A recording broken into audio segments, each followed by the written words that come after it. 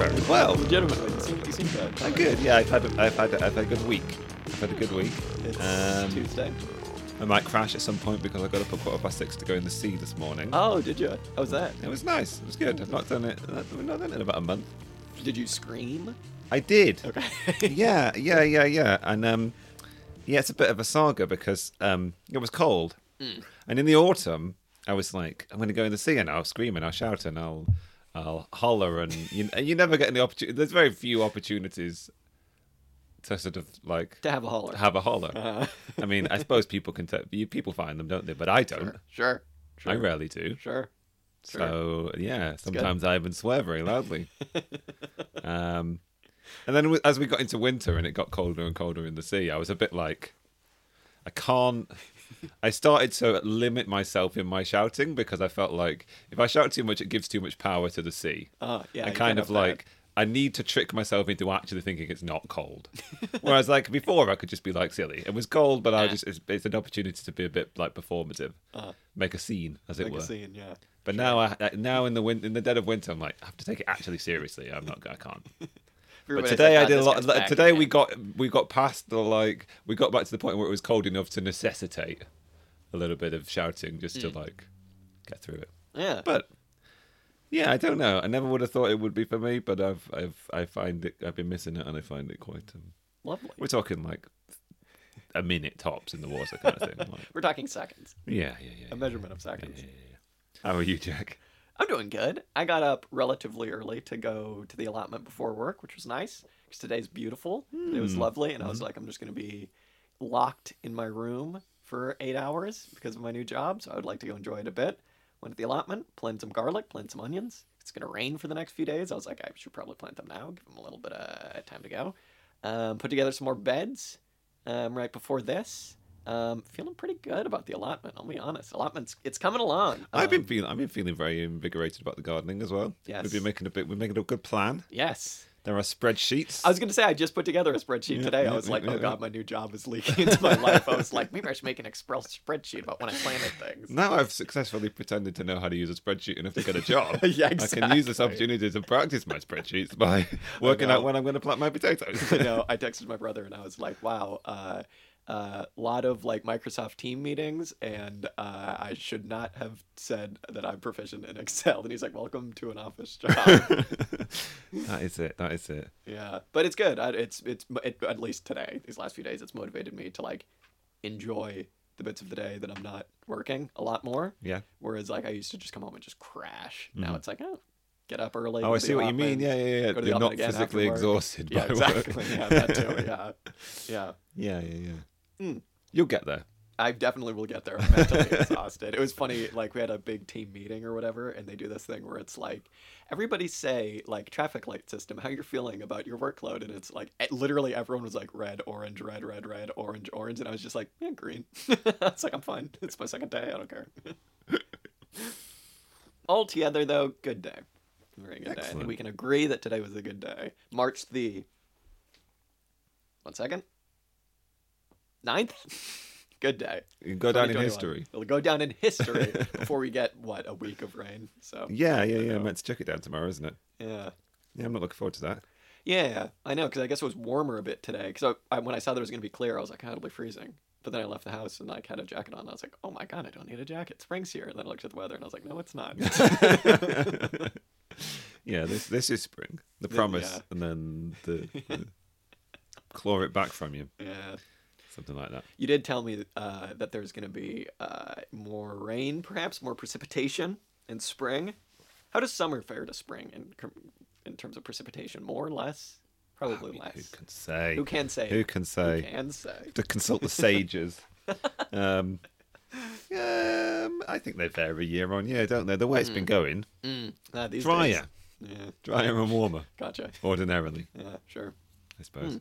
All right. Well, we can deal with that. So you've got that to look forward to, I suppose. I suppose so. Yeah, it should be good. What else? I don't know. Oh, those damn Royals, Dan. Oh, yes. I don't actually know what's going on. I don't care to learn. No. I just think it's funny whenever a Royals in the news, because I like seeing British tabloids that are like, Yeah, well, one of the tabloids had the headline, "The greatest crisis in the royal family in 85 years." Saw that, yeah. As if they've forgotten about whatever his name is. The pedophile? The pedophile prince. I suppose Yeah. which pedophile? Yeah. Which Nazi pedophile? Just kidding. We love our royals, folks. Allegedly. They're all allegedly. You can't see Dan winking. Yeah. Yeah. Um, Winking with my sort of like lizard eyes. Yeah. I did see the headline today that was like the palace has had a meeting about what to do, and it's like, Yeah, meeting about what whenever to they do. start talking about the palace. Yeah, I know. And The the like palace. first person or something. Like, Jesus. they're mobilized. Yeah. I don't know. You want to hear something awesome? So Please. a very good friend of mine told me recently that when they were young, they lived near a I don't know, bit of woods or wherever, where like the lords or whoever would go and have their like fake fox hunt, right? And or I guess real fox hunt, because this was a while ago. And they said that they used to go and slash their tires. Nice. Isn't that awesome? I heard that and I was just like, Nice. Yeah, you yeah. rock. Yeah. Very, very good. Yeah, this is a pro hunt sabotage podcast. Absolutely. I only learned about that whole history of fox hunting recently. That it didn't Blair stop it, which was like recently. They made the fox hunting ban, I guess, came into force in the mid aughts. But it wasn't like you But could just go all hunt a fox. what it prohibits is like what you would imagine you would want to prohibit. It basically prohibits the fox hunters from using hounds to actually kill the foxes. Oh, okay. They're still allowed to go out and blow their trumpets and be arseholes and pompous, Oh, okay. and with their dogs. But ostensibly, they're supposed to shoot the foxes. Oh my god. Okay. So they're still hunting foxes. Oh, I think, all right. I think. And then That's lame. obviously they don't observe the rules or the law, and Sure. they're seldom. I guess I'm just making it up now, but I imagine they're seldom prosecuted, and if they are, obviously they're rich pompous arseholes, and Yeah. so they can get away with it, kind of thing. You know, there are cool versions of hunting, like in like Mongolia, the like ceremonial like eagles that you train to hunt. Something about just shooting a fox in the head is so lame. Yeah, exactly. Yeah. You on horseback, massive pack of humans on horsebacks, flanked by an even bigger pack of dogs, chase fox into a corner and then shoot it. Shoot it. Shoot the dog. Jesus. Oh, we love the lords, don't we, folks? Can anybody do that? Can anybody shoot a fox? Oh, probably not. For God's sake. Well, nobody's got any guns. have Yeah, they? true. Oh, dear. I don't know. Yeah, you try it. Get on your bicycle Okay. and get a red coat on and, And shoot a go out fox. and Get my bow and arrow. yeah. I mean, we wouldn't want to do that. That would not be fun. It'd be kind of sad. I like foxes. Foxes are really cool. Yeah, I've not seen them so many. I'd have thought It's I'd true, have I seen haven't more either. of them in the past year, perhaps, than I Yeah. used to. But maybe I don't go out walking at dusk very often, or you usually just see them walking the streets. Yeah, At- my first at year here, I dusk felt like kind I of saw time. 5. Just weird, and you'd think they'd be really skittish, but they're not. They're kind of almost spectral. Like they're almost like they don't quite. I feel like they inhabit some kind of realm between ours and some other place. They sort of like ghosts. They just sort of stalk Oh. around. They're not intimidating or scary. They're just a bit kind of like, Like, oh, what was that? Okay. There goes the fox. Okay. Just not really engaged with our world, kind of thing. we should get a fox on the show, get its perspective. Yeah. I saw a fox in town, in the middle of town, and it was just the most raggedy, like Beatrix Potter, like homeless fox ever. I was just like, man, get out of here, go to the forest. Like, it's just probably living pretty good, honestly. I don't know. When I first got here, I saw a fox. That was like the first animal that I saw in the wild, and I was like, "Oh my god, that was awesome!" Then I saw a hedgehog, and I was like, I didn't know what it was. It was just walking down the street, and I was like, "What is that?" Like, I had to take a photo of it and show it to someone. I was like, "Get out of here!" And then I saw a slow worm, and I was like, "What the fuck is that?" Not a snake, even though it looks like a snake. Not a snake. Yeah, not a snake at all. Good guys. Very good guys. All of previously mentioned, very good guys. All aforementioned animals. Hedgehogs. Podcast favorites. Favorites, absolutely. Where I used to live, we like a year ago we had a hedgehog in the garden, and we looked up what hedgehogs like. Apparently they like peanuts, and I thought that was funny. It's They like peanuts. They like peanuts, yeah. We have a hedgehog that frequents our garden. Oh. You hear him rustling occasionally. I think he eats snails and slugs, hopefully. So the cat's not. I guess they can't. I guess they're spiky. They don't know what to bother. They wouldn't know what to do with it. Yeah, I guess so. Interesting. Yeah. Well, that's exciting. There we go. You know what, Dan? That brings us so nicely into what we're reading, which is finally State and Revolution by Vladimir. I know, I'm we just keep kidding. promising it. We've been promising it. No, my God, Dan, what are we reading today? I think We're reading something a little wild. I think we both genuinely really quite enjoyed this one, did we not? I will go so far as to say that I loved what we read today. Really, really dug it. Excellent suggestion. Go ahead and tell us about it. We read because we're lazy and because it's dense. We read the first chapter of Murray Bookchin's The Ecology of Freedom. And the introduction. Oh yeah. Which is entitled Social Ecology. I forget, so I'll take your word We're on that. gonna try and cover social ecology according to 20th century American anarchist Murray Bookchin. Murray Q. Bookchin. Yeah, this rocked for a number of reasons. I know if you listen to our episode 20, kind of recap, we talked about it. We wanted to do some ecology, and this seemed like a great place to have an introduction to what Bookchin calls social ecology. And we keep promising to like do a deep dive critique on our anarchist comrades. Yeah, well, And instead, we're probably going to become an anarchist podcast. exactly. I'm interested in kind of getting into the like Marxist versus like anarchist kind of, in my opinion, kind of unnecessary spat. You know what I mean? Because like obviously you get it. Dan on the show has called anarchist. Was that on the show? Did you call anarchists liberals on the show, or is that It's possible. extracurricular? No, I think that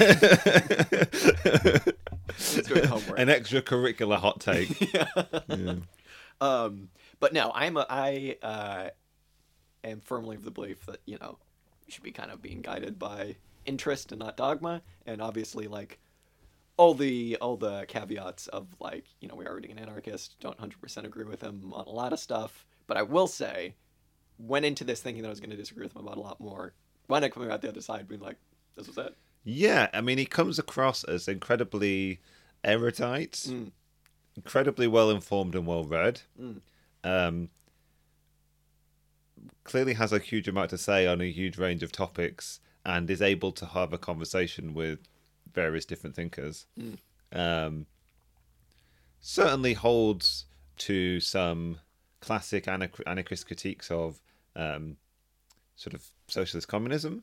Socialism, communism, Marxism, whatever we want to call it, whatever the other end, well, the red as opposed to the black in that distinction. I mean, that said, I think there is a huge amount of synthesis to be had between the two, actually. Totally. I wonder whether I mean, it's difficult because we haven't read the entirety of the book. We could have committed to try and do that, but we probably would have done the opposite of a shoddy job in the sense of like we can either cover a certain portion well, but with gaps, or we could cover a huge portion with a greater number of gaps in different ways. So the caveat there is we don't know what he says in the later chapters. It can be pretty crazy. That stuff. And I actually think a partial reading might be quite offensive to him. Like I think he says in the introduction quite specifically. So rest in peace, the ghost of Murray Bookchin and all of his rabid followers and fans, friends, and assorted family members. Entourage. Well-wishers. This is not the end. I came to the conclusion after just like looking up some videos of him and watching him talk, and I've said this to you before, that if I were to like be just like at a bar and just like hanging out with some friends and Murray Bookchin were to come and sit down next to me, I'd want to blow my brains out. He seems like a great, really smart, like cool guy, but like he just seems like he would not shut up. Yeah, he might well hassle you on things. Yeah. Exactly. You'd be giving enough cues for a change of topic or a change of venue, and it'd just Brett Gardner is the greatest outfielder the New York Yankees have ever seen. It's like, okay, yeah, all right, buddy. But enough of my Bookchin tarnishing. This was really refreshing for a number of reasons. I think, for one, he says in the introduction that he's going to be writing this book in kind of like a different way, right? He kind of says that if you're looking for like and like an economic or like very like I suppose more like academic written out book that like know what to expect, how it's all laid out, you're not going to find it here. Yeah, he says it's not an analytical reading, it's a dialectical one. Whatever the hell that means. Yeah, I know. Yeah, exactly. Well, yeah, who knows? But it's meant that I've written my notes attempting to like identify sort of dialectical oppositions. So there's terms on right and terms on the left. And Dan has the word future with 2 arrows pointing to different words. So yeah, Murray Bookchin has promised dialectic, and I've looked for dialectic everywhere. I feel like with our capital reading, I was getting very close to understanding what that meant, and now I'm like, I don't know. Yeah, fuck knows. Fuck knows. But he equally hints at the possibility of dialectic being weird and sort of. Yeah, he suggests a potential derisory reading of the dialectic, which suggests that it's the dialectic possible for abuse. Yeah, well, he says that too about basically every term. Exactly, literally every word. I am the only person who knows how to use any of these pieces of terminology. I like because he says that, but then he also just total moron. Exactly, he just completely redefines certain words. So I mean, I guess the 2 most important words, right, that he's working with. Maybe not the 2 most important words. One is obviously ecology. The other one is environmentalism. So he kind of tries to push back on the like, come on, bro, why can't we all just like live with nature, dude, kind of thing, as being like almost utilitarian, because he defines environmentalism as like a way of viewing ourselves as using everything that's in the environment, or at least viewing everything that's in the environment and in nature, inorganic things as well as like organic things, nature, animals, things like that, as just like objects. And when you see them as objects to be sustainably used, they're still just objects to be used. Where he's saying, with ecology, he's kind of trying to make it a little bit more like systems theory, although he derides systems theory quite a bit. He kind of just says like, ecology is a way of viewing that we are as much a part of this system of nature and of like, I guess, just the entire earth as like, you know, something that is just using all of these things. So he kind of like tries to bring together the views of like the natural world as like a system outside of us, but that we're also part of, and like the man-made social world, right? So that's kind of what he's doing. I guess that's kind of like the purpose of a social ecology. But to bring together without collapsing them exactly into one. Yeah. I think. Which is, I mean, there's great many really fascinating ways to launch into talking about this book. I mean, one of them would be to say that largely what this book is quite like a historical anthropology of sort of like human development, I suppose. I think what he's attempted to do is chart that process by which human beings have diverged from the natural world, but escape either suggesting that they're so wildly different that they're totally different things, nor to fall back on a sort of crude collapsing the 2 into one kind of thing. Which is quite incredibly refreshing to find, right? Because so often you could imagine, well, there's so many ways where he pushes back or distances himself from what you might describe as like primitivism, right? Like, there's absolutely no sense in which he's suggesting we need to go back. We need to go back to the sort of the point at which human beings were in synthesis with nature, kind of thing. Yeah. Or just like a fluffy view of like, let's all just get along. With Yeah. Yes, quite. Yeah.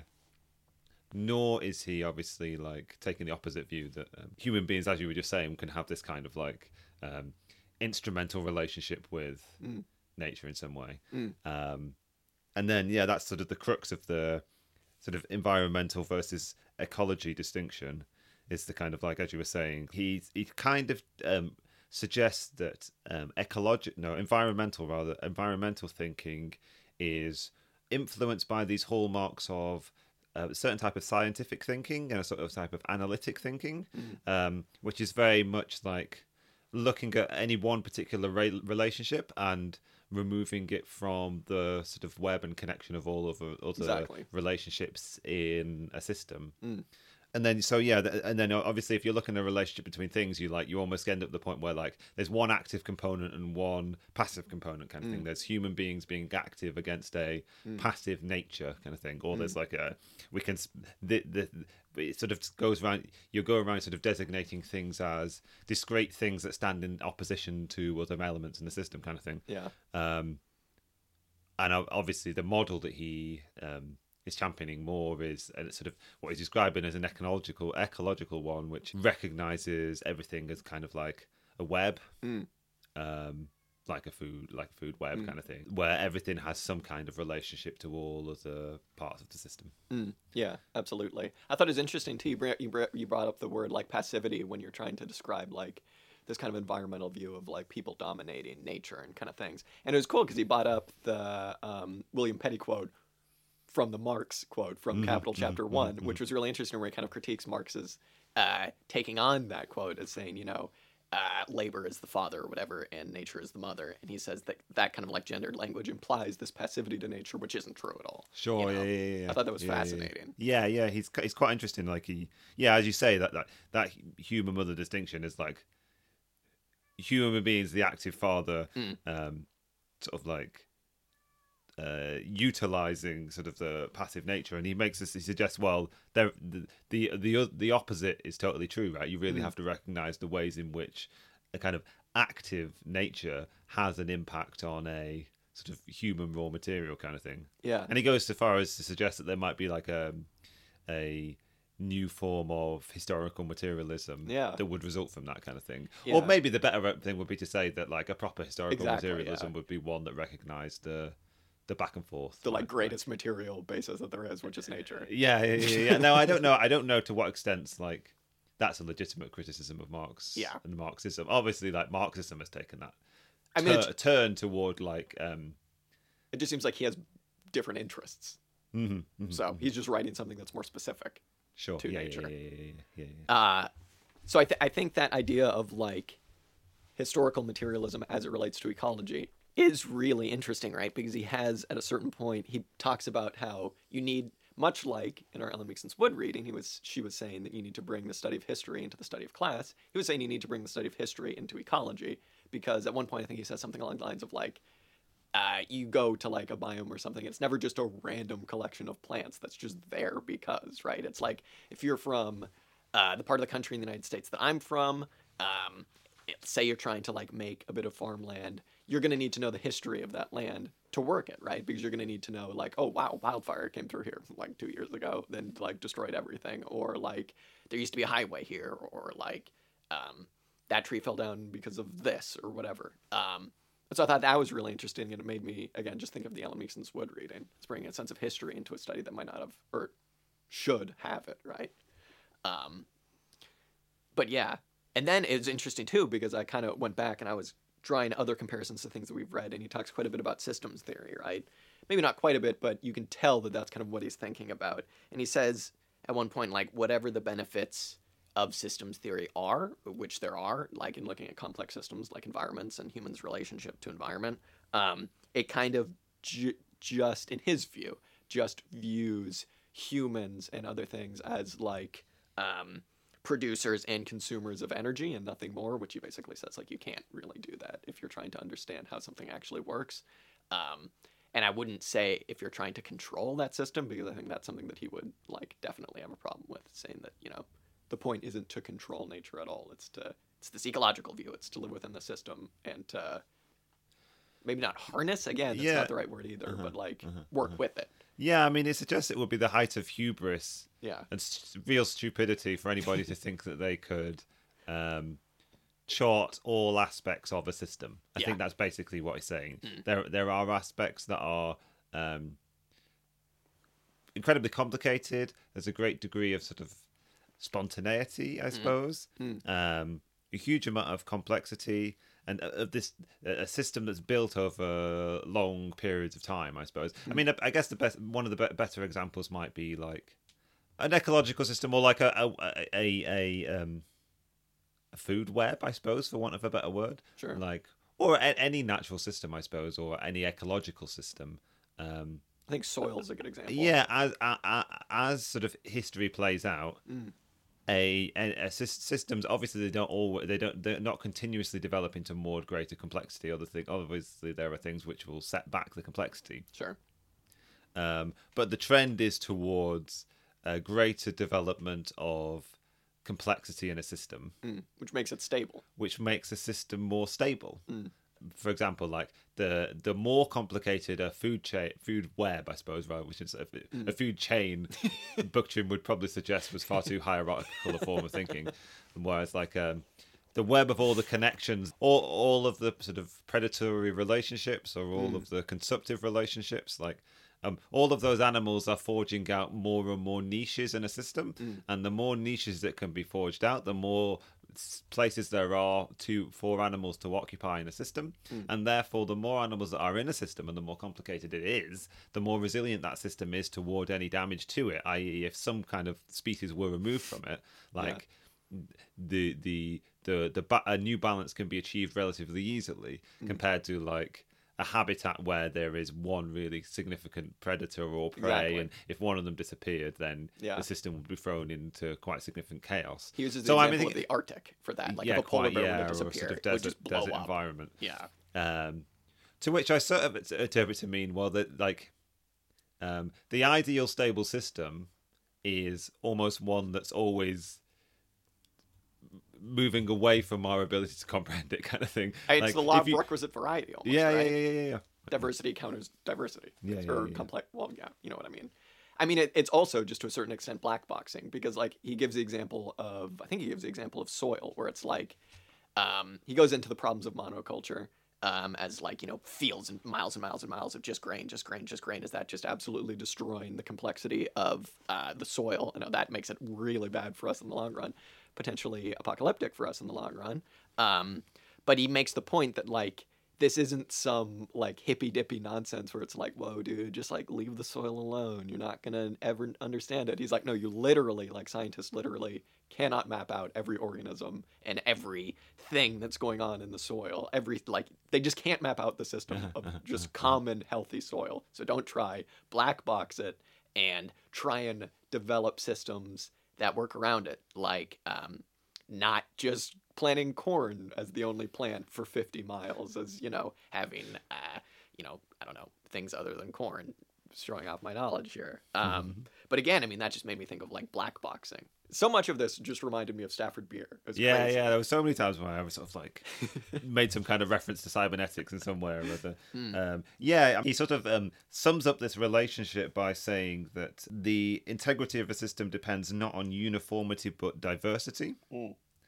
And if human beings are to learn to relate to a complex system, a complex environmental system, which, as we've said, Bookchin says that he thinks that human beings sit outside of and need to learn to have some kind of complementary relationship too, human beings need to learn to allow for the highest possible degree of natural spontaneity in those kind of systems.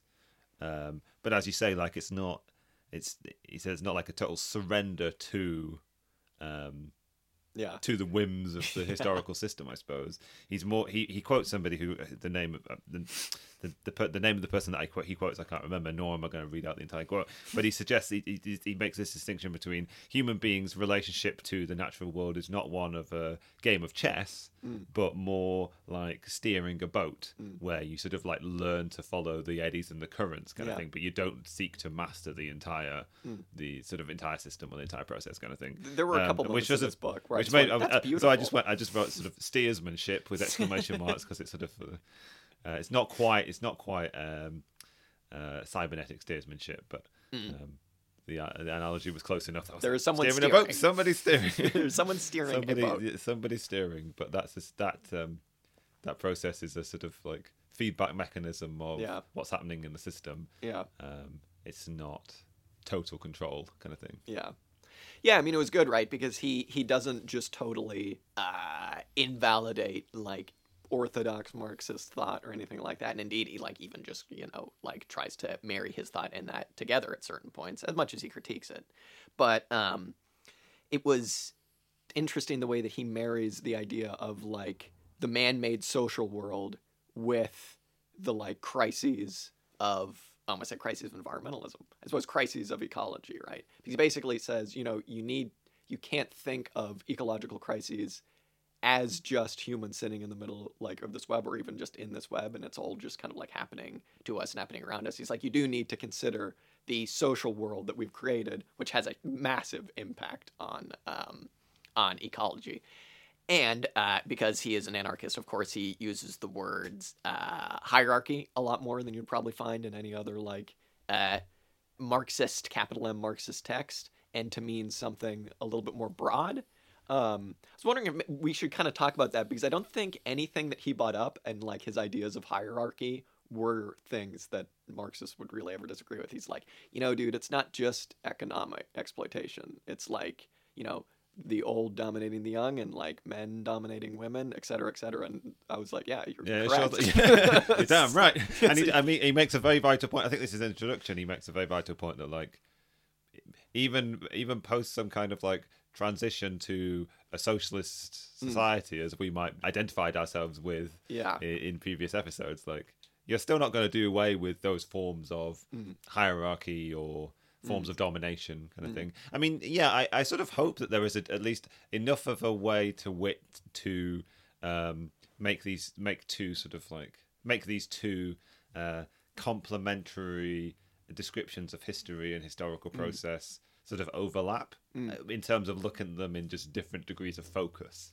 Obviously they're not going to always agree, and obviously like Marxists might look intuitively, instinctively to a certain place in society, say, look to certain factors. I don't know, economic. They might look towards a mode of production or towards class in a way that Bookchin might look toward other forms of relationship. I mean, it's probably worth saying that, like, I think that the scope of this book really is to show how hierarchy developed out of.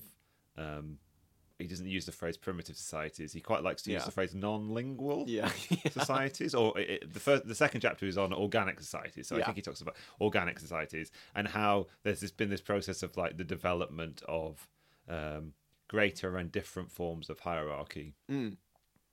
Which, I mean, we wouldn't disagree with that there has been this sort of development from some kind of originating form of what Marx might have called like primitive communism kind of thing, like but this description and a Marxist description don't necessarily differ on the sort of trajectory of history that has happened kind of thing. Yeah, I mean, I guess some of the causal relationships may differ to some extent. But I mean, I don't know, like the further back in time you go, like to the extent that this is a much more heavily anthropological text, I feel like the further back in time you go, the less space there is for conflict between the two systems of describing historical development, I suppose. I mean, it certainly doesn't seem as mutually exclusive as he kind of makes it out to be. I think that knowing as little as I do about his life, it certainly seems like these are kind of very unsurprising views for him to come to as someone who would eventually kind of wind up calling themselves an anarchist. Coming out of like, collapse of the Soviet Union, but also well before that, like Stalinism, it kind of makes sense that he's coming at like a very critical kind of like combative, perhaps, way of understanding things. I mean, it certainly seems like, again, that all of these ideas about hierarchy are not as exclusive as perhaps a lot of, I'm not going to say that, perhaps as some anarchists would have you believe. Because, I mean, I don't think there are any Marxists out there, communists, who would say once, like, the ownership of the means of production has been transferred to the people who are actually working them, everything's going to be fine. I think that that's not true at all, obviously. And I think that it just speaks to kind of like the frustrations that I have between this split, which is like, yeah, some anarchists can be a little bit technologically deterministic. Yeah, some anarchists can kind of be like, take it way too far and be like, well, like markets, that's just not it at all, dude. Like, that isn't the biggest problem. Things like that. It's everything, dude. I don't know. I just have like this frustration with people who kind of maybe like aren't able to marry these ideas in like a very satisfactory way, because it seems pretty easy to do to me coming at it from this. I don't know. Call me crazy. One of the reasons why I've sometimes, and as you said in the past, sometimes suggested that in my mind there is some overlap between anarchistic thinking and a certain definition of liberalism. And the sort of the definition of liberalism that I would be going after is one that sort of suggested that there was a sort of simple change in behaviour that would create a synthesis, not a synthesis, that would overcome a conflict in society, kind of thing. Yeah. Like it's basically just a matter of sort of talking things out, shall we say, or like quite an easy rejigging of the relationships between people. Yeah. Now, Well, maybe not easy, but I know what you mean. Yeah. I don't know. Yeah, perhaps. Yeah. I don't know. Or what would be a better way of phrasing it? Simple, but not easy, perhaps. Like it is like something that, like it is like you can point to this. Well, I one suppose problem it's as, about like, relationships between individuals Exactly, to some yeah. extent. Liberalism is interested in the relationship between individuals, whereas like we would be much more interested in like long-term historical processes and the relationship between structures and structural relationships and how they kind of dictate how individuals behave outside of how they might otherwise conceptualize their behavior or justify or Yeah. want to believe themselves to be, kind of thing.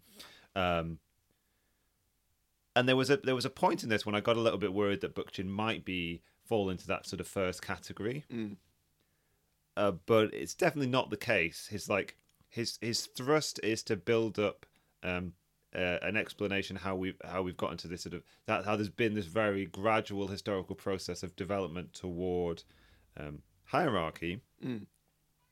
And he in his descriptions between like the world of animals and the social world of human beings, he basically suggests that there's a massive difference between human hierarchy on domination and the domination that you see in the animal kingdom, even in like groups of monkeys and higher primates and that kind of thing. Whereas that's all about like any amount of domination that you see there, for the most part, are eccentricities of the behavior of individuals of those species. Whereas in human beings and the development of the social world of the human being, what you have are domination of human beings by social structures, and the roles that people take up in relationships of domination are a facet and a process of that historical development of social relationships and social structures, and definitely not that kind of like simple relationship between human beings. Yeah. Yeah, can I just add too Please, that I think it was really interesting where he kind of says that like we actually place our views of hierarchy and domination onto the animal kingdom in a way that was like very recursive and strange. It's like almost like image of an image of an image kind of things, because he basically says when we describe a beehive, we talk about the queen bee, but like the queen bee isn't like I'm the boss, Doesn't I'm know the they're queen. the queen. Yeah, the queen bee is just like I have to have babies all day for the hive. Yeah, I mean, it basically describes the hive as a reproductive system in and of itself, for the most part, kind of thing. Where everything knows its like part and does that for that purpose. And he's incredibly derisory of any sort of like attempt at social science or sociology which attempts to draw a metaphor from like the structure of a beehive or an anthill or something to the structure of a complex human society, kind of thing. And vice versa, Jane Goodall. And again, yeah, it just goes after all of these like observations of the relationship between chickens, doesn't tell you anything about human beings, like, and the primate species or the species of monkeys that human beings decide to take their models from, to extrapolate from those societies to describe human beings, sort of like supposedly natural relationship that exists between human beings, tells you far more about the relationship of human beings in society than it does those monkeys, kind of thing. Like, exactly. why have you chosen to fixate on baboons, for example, who happen to have a much more sort of forms of society which tend towards sort of individual domination of others, kind of thing. Tell me about your Forgetting father. that, like, Why did you choose I was quite those interested in baboons? that, but yeah, I didn't know that like baboons are actually a type of monkey, kind of thing, and not. Hopefully, I'm getting my And an ape? primate species correct. Anyway, I don't know. All I know is that monkeys have tails, right? Is that what you were saying? I think apes do not. Apes walk around with no tails. I think. I don't want any ape experts Walking around with no tails. walking around with no tails. Disgusting. It is disgusting. Have you ever seen the movie Shallow Hal? No. And I won't spoil it for you. Shall I go out and look for it? Maybe not. Just the last scene. So I did also think that when I think of anarchism versus like communism, I suppose that there is a very small distinction to be made in terms of like you get what you put into society, kind of, as like the maybe vulgar understanding of communism, versus the anarchism is just like you just get what you need from society, like, of course. But I mean, it was interesting because he brought up Marx and Proudhon as people who understood that a society needs to be based, a society of equality, right, needs to be based on a recognition of inherent inequalities. And that's not like some bureaucratic iron fist, like, you're lesser than me. Like, this isn't like phrenology or anything like that. Like, he just makes the point that it's like, you can't have a society that's like, you get as much as you put in when there are people who just can't put in as much work. And so you need to recognize these inequalities as like just basic to everything, basic to the way things work. Yeah, I mean, those inequalities are a facet of the complex ecology of a social system. Yeah, of thing. Absolutely. Quite. Yeah. Quite. That's a good way of putting it. Very succinct. Okay, good.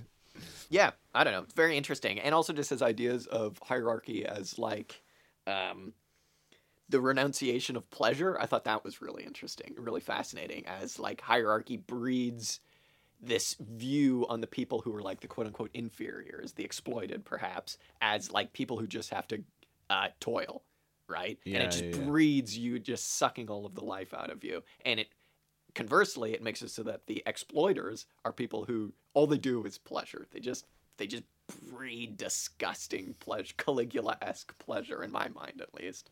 And it manifests itself in such warped and twisted, disgusting, awful manifestations as fox hunting. Exactly, disgusting. Syphilitic. Syphilitic. I can't believe we talked about the House of Lords without me using the word syphilitic. Briefly, we have already said that the chaos god of communism, Tzeentch, yeah. The chaos god of capitalism, Slaanesh. Which you would think would be a good thing. It's not. Where were we? Hierarchy? I don't know.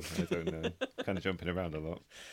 Yeah, I mean, that's kind of the way he wrote the book, though, right? Because at the very beginning, he was like, this is just going to be me just getting it out. Yeah, there, I expected it to be more of a mess than it actually was. Yeah, I know. He said that, and then I was like, I mean, I couldn't do this. Yeah. It's actually quite concise. Yeah, exactly. Kind of understand. Except for like the 2 pages at the beginning, which were just like Odin. But, like Odin and Thor and the world tree. This could have been a paragraph. Yeah.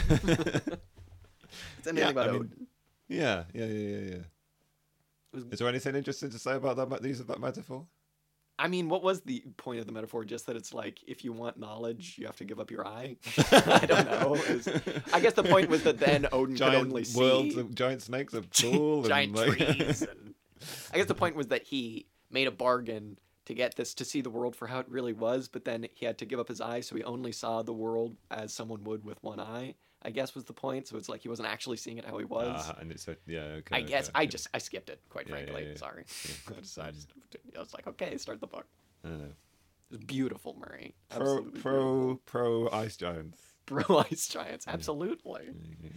I would just like to complain about monoculture for a second again, because, as I was saying, we've been experimenting with a little bit of the no-dig beds, and I think that one of the main reasons that this was very refreshing for me, this book, was because it talked about a lot of things that you typically don't hear in kind of academic-y Marxist-y circles. The environment, which is like, sure, it gets talked about, but only as it relates to like perhaps metabolic rift and capitalism, and which is very important.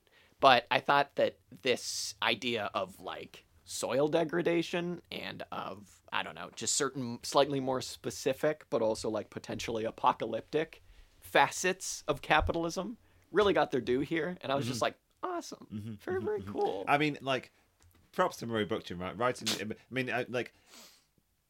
he's been like writing about ecology and ecological and environmental degradation since whatever the 50s kind of thing. Yeah. This book written in the very early 80s. There's no mention of I mean, there's several references to nuclear apocalypse, which like we have talked about before. I think like probably still a pressing concern, although a slightly reduced one. But like they didn't even know about like climate change that was resulting from emission of greenhouse gases.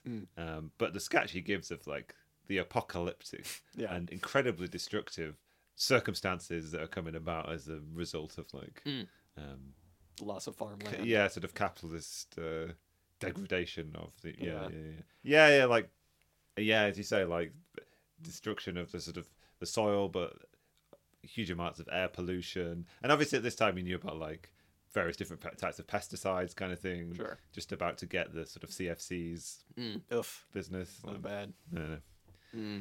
Anyway, yeah, he paints a suitably apocalyptic picture well ahead of his time. Absolutely. So props to Prophet Murray Bookchin. Prophet Murray Bookchin. Yeah. Google Prophet Murray Bookchin. Yeah, I mean, I would like to know a little bit more actually about like the history of how much we've actually known for how long about climate change. Because I kind of, when did he write this? The 70s? We know. Early 80s, 81. Early 80s? Yeah, we knew. Of course we knew. But it just wasn't obviously being published. Sure, Published? It wasn't being published. Yeah. I mean, people have known. Yeah, my understanding is that people have known the carbon dioxide as a greenhouse gas for a long time. It's not hard to fill a box with carbon dioxide and see that it absorbs more light and holds onto more heat than like surrounding environment does. The environment is important. That's what I got from this. Yeah. What do you know? Yes. Yeah. Yeah. I mean, again, going back to monoculture really quickly, just the general idea, whether or not he knew like exactly how much it was or it could potentially affect our capacity to grow anything at all with the next 50, 60 years. Again, you're right. It doesn't take like a genius to be like, oh, soil is an incredibly complex system.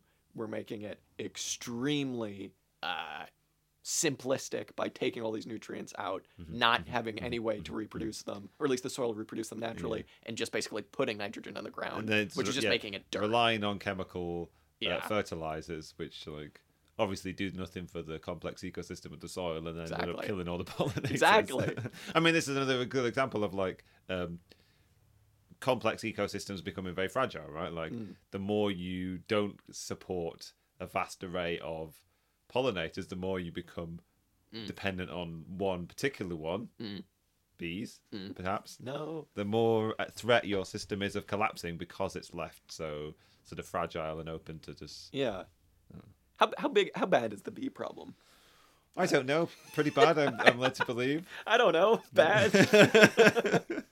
I've heard bad. Give me explain a scale to me, Jack. What's the scale of like badness? Well, 10's no Bad, bees. very bad. So, I haven't seen any bees recently. How close to no bees are we at? Yeah. For like I saw one very big bee a few weeks ago. Is it a bumblebee? It was a bumblebee, I think. Okay. Yeah. Do they not pollinate like? Yeah, presumably they do. Yeah. Anyway, I've seen one bee, but it is only March, and that was probably in February. So enough. like, I got scoffed at the other day. Did I tell you about this? For no dig beds. For someone at the allotments was like, "Oh, so what are you doing over at your plot?" And I was like, "Oh, well, I'm actually like I haven't been digging, so I'm trying to do like no till." And he just scoffed at me. He's like, "That's never gonna work."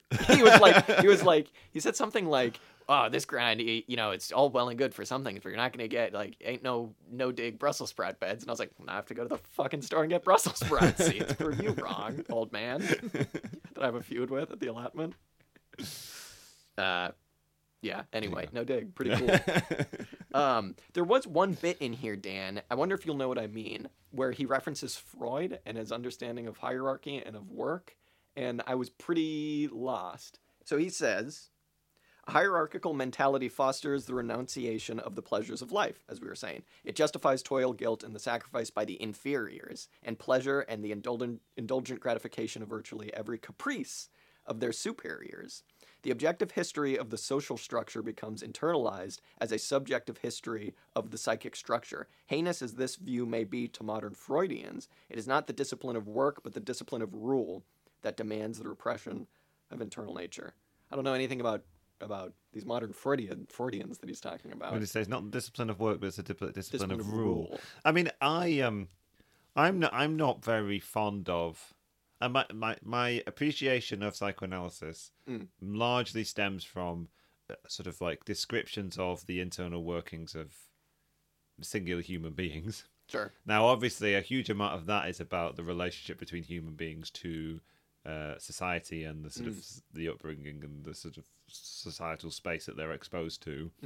I've never really engaged very well with, and don't find it difficult to appreciate sort of Freud's analysis of society as a whole. His suggestion is that his suggestion is that human beings have some kind of like animalistic behavior which has been suppressed, I suppose, by the development of Work? society. Okay. I suppose. I don't quite understand how the two differ significantly. Yeah, Right? yeah, This same. is the problem, I suppose. Like, Yeah.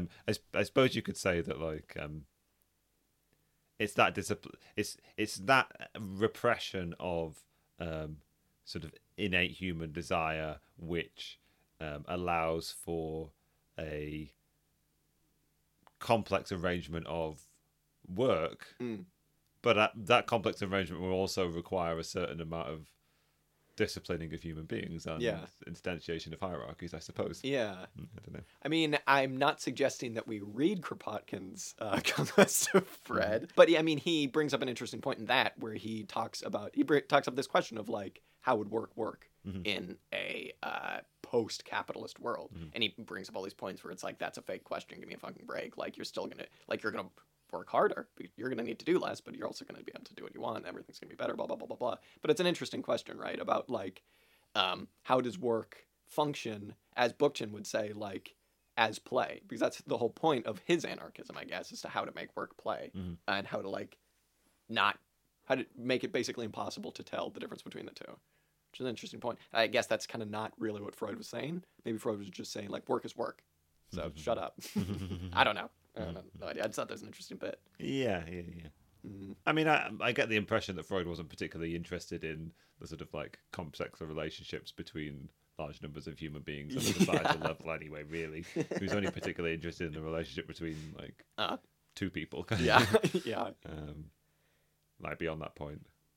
Didn't say a huge amount about like societal desire or wish or like I'd like to know more about that. yeah. Was it you who told me that there are three types of people? There are psychopaths, sociopaths, and perverts. Is that correct?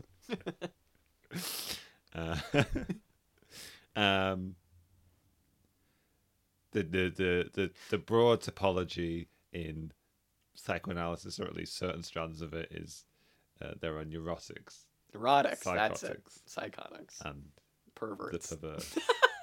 That last one seems like a those, slap in the those face. various ones like break down into various different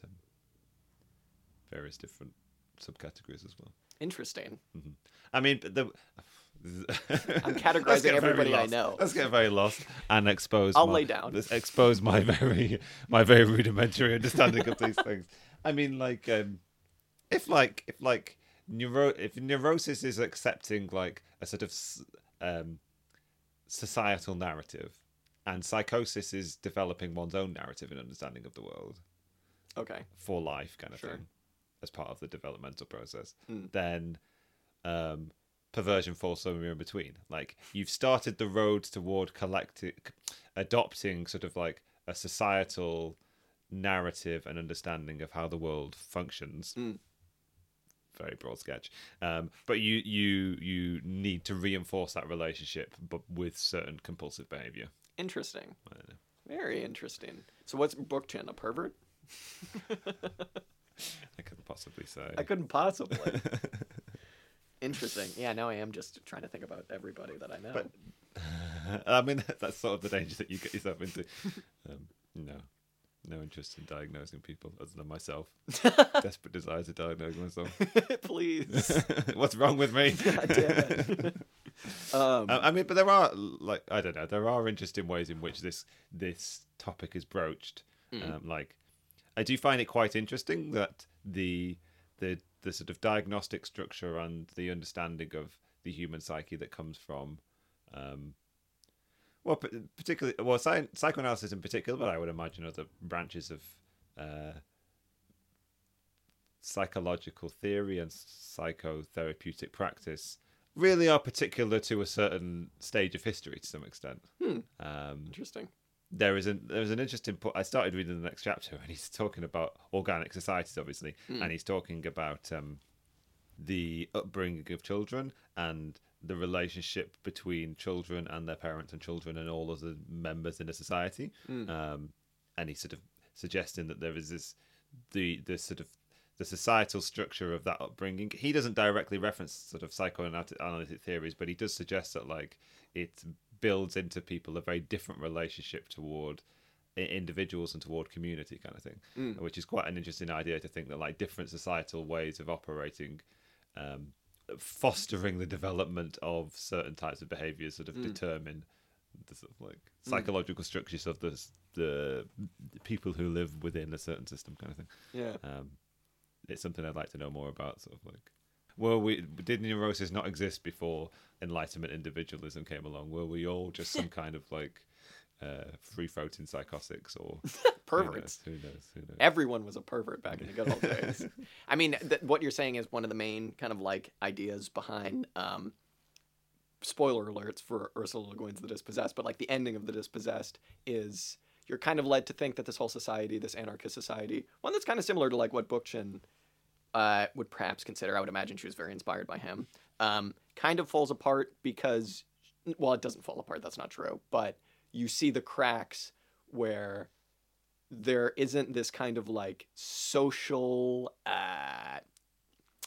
There isn't like a hierarchy, right? So there aren't people like telling you what to do, and you can just kind of do whatever you want, blah blah blah blah blah. And that's how the society functions. Is that everybody contributes to the society that they want, and that's how it's able to keep going. But the problem with that, I guess, that I kind of took from it at least, was that you still have these social people exercising like ostracization in society, even without hierarchy, because they're like strained from the norms, even just a little bit. And that's like the fate of one of the characters, is that they start to like, they critique the anarchist society a bit, and they get treated like a crazy person, and they eventually go insane. And it's, I don't know, I think that's kind of one of the interesting, perhaps something to consider with talks about hierarchy, is that there are always, I think, going to be like societal norms, perhaps. Well, I don't know, maybe there wouldn't be. I mean, it's sure. I mean, utopian. again, like, I mean, maybe it's been implicit when we're saying, maybe it's been explicit in what we're saying. Obviously, it's Bookchin's intention to take this model of complex ecological systems and suggest that the ideal human system, the sort of like social ecology, is an equally complicated social ecosystem kind of thing. So I would imagine in his sort of idealized version, like, there would be space for all niches and all diversity, supposing that it was given the historical time to develop kind of thing. Supposing that, like, obviously he's a very sort of like dialectical thinker, like supposing that the dialectic unfolded in such a way that it gave space for all of these, like, all of these things. Yeah, it's interesting. Like, I mean, in the end of this chapter, actually, like, his description of sort of like sort of functioning ecological societies or something actually felt quite familiar. There's quite a serious, like, obviously he lauds democracy, is very critical of representative democracy, and what it lends itself to is just as a rule of like tyranny or experts. And he's very anti sort of political authority. He's very anti vanguard to some extent. Obviously, it's sketched over quite quickly, but it seems to be that he sort of comes down on the side of describing the Bolshevik takeover in Russia as a coup. And sort of like he lauds the sort of spontaneity of the revolutionaries, or the sort of the regular people, I suppose, the workers. And derides and is derisory of any attempt to define that, or to strictly direct that activity, I suppose. So it's basically like in the same way that he suggests that human beings should respect, I suppose, and not seek too heavily to disrupt the spontaneity and the spontaneous behavior of nature. He also celebrates very heavily the spontaneity of human beings. Which, to some extent, in the kind of like ideal society, I would hold fully with that as well, I think.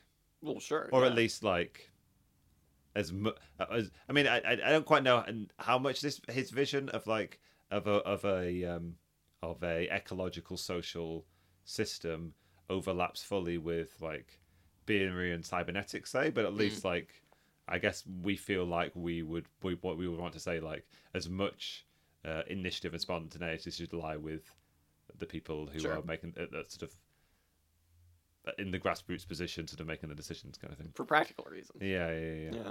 whether the ideal outcome for the Russian Revolution was to simply let spontaneity play out in its fullest form without any attempt to intervene or direct it. Well, it would have been a white victory in the Civil War. Probably. Exactly.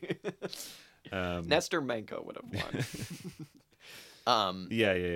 There's that sort of like Trotsky quote that I find interesting. Like, if the whites had won the Civil War, then the word that we now use for fascist would have been a Russian word and not an Italian one. Yeah. There you go.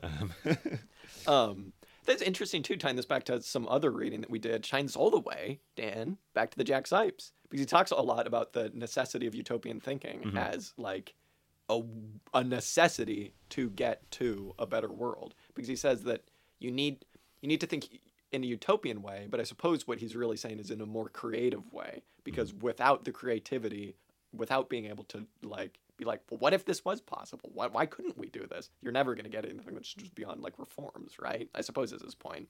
And that ties directly back into his thoughts on systems theory, where it's like you need this kind of like diversity, not for like hippy dippy, I love using that word, just like fun reasons, like everybody just do your thing, man, which is what I thought he was going to be like. He was like, no, this is very practical. You need to have this diversity of opinions. You need to have creative utopian visions. Otherwise, literally nothing's going to happen. I thought that rocked. I thought that was really cool. Yeah. Hell yeah, dude. Yeah. Yeah, I love how there's sort of like there's some tidbits for the hippies, but it's like exactly. Whoa, now not too far. Exactly. We still need technology. Like obviously he's like super willing to celebrate technology, super willing to celebrate science. There's a really nice point early on when he quotes Marx very favorably of saying that like the sort of development toward socialist society, I say, would be dependent on like a sort of poetic imaginary kind of thing, but creates this distinction between like you can't rely purely on sort of like poetic fantasy and imagination, nor can you rely fully on sort of like mechanistic scientific process kind of thing. Like, there's some kind of synthesis of the two which he's looking for. Yeah, which exactly. I suppose he's attempting to encapsulate in the idea of like the social ecological process. Yeah, it's because his scientific views just seem to be slightly more creative than like. Yeah. It all ties together. Yeah. This chapter, man. This is one chapter. This chapter was good. Yeah, it's excellent. Yeah. 10 out of 9. Whoa, I was going to say 11. All right. Yeah, the only thing that I want to say, anything else, is just if you perhaps haven't read anything like this because you're concerned of reading an anarchist, because you're concerned of reading something that's outside of your purview, perhaps, pick it up. What perversion? Of your pervert. I mean, really check it out, because I was thoroughly surprised with what I found in this book, and I would not call myself an anarchist, although I would consider them, Dan, my comrades. And I'll use that word, fellow travelers, for the first time unironically. Yeah, fellow travelers. Yes, I cannot but agree with all that you have said. Excellent. Wow. Fantastic. I think that this was a really good framing for us to perhaps talk more ecology in the future. Yeah, I think what I wanted to say was I don't know how we're necessarily going to wrap our sort of small and smooth and easily distracted brains around reading this entire book such that we can cover it in its entirety. Yeah. Much as I'd like to like read it chapter by chapter and just do an episode, I'm not sure that would be the best way to go about it. Yeah. So maybe we'll have to take a break from it and try and consume it at our own time and then come back to it and give it like a full hit or something at some point. Yeah. Again, who knows what he says in the later chapters? Could go off the rails. God knows. Yeah. Yeah, we do not endorse anything that is in any of the other chapters. But yeah. Read some goddamn Murray books. And hopefully we can use this as a sort of like a continuing development toward more engagement with ecological thinking. Yes.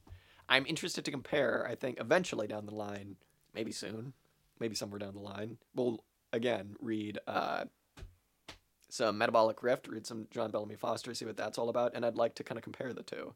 Yes, I mean there is in the discussion of that Petty quote about mothers and fathers. Yeah. Also, quite a lot of reference to metabolism. Yeah. Yeah. So maybe we could go and read some of the Bellamy Foster and then come back to this and sort of like Wouldn't it have been bring the two great together. if our version of Capital Had actually used used the that word phrase. metabolism? That would be so great. Wouldn't that have been convenient? Yeah. Very useful. Yeah, useful. Oh well. Oh well.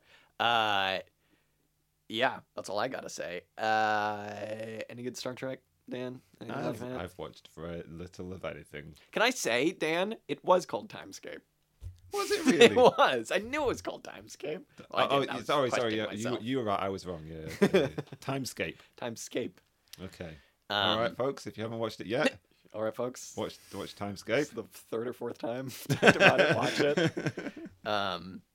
I watched a what did I watch? It was a John Carpenter movie, In the Mouth of Madness. It was alright. It was good. Okay. It was kooky. Okay. There was some fun. Yeah, like, I'm not like I'm not like. Don't tell me. I've watched the thing. Exactly. I didn't like it I will very much. give me the YouTube compilations of like the crazy prosthetic like monsters. Yeah. I'd much rather watch the sort of like making of the thing. Probably. Exactly. They Live, classic. Never seen it. Yeah. Sounds great. I don't know whether there's any need. All right. Yeah. Just watch some video of Slavoj Žižek talking about it if you want. Yeah. I'll finally watch the Jordan Peterson debate. Okay. There was something else it was trying to Twisted push on my me arm. recently that I haven't watched. Is this a person or an algorithm? An algorithm. Okay. The algorithm. Some like thing that people on the left talk about a lot that's on YouTube and that I just refuse to watch. That grosses me out. I forgot what it was. Something like that. Probably not worth it. Probably some book chin interview. Yeah. Well, folks, another episode, and I would just like to say thank you very much. It's been such a good time. It's been an absolute blast. My name has been Jack. And continues to be. Continues to be And Jack changing Bookchin. My name has and continues to be, and probably in almost all likelihood will be, Dan. Damn. Well, there you go. This has been Auxiliary Statements. Thank you all very much for listening. See you next time or something.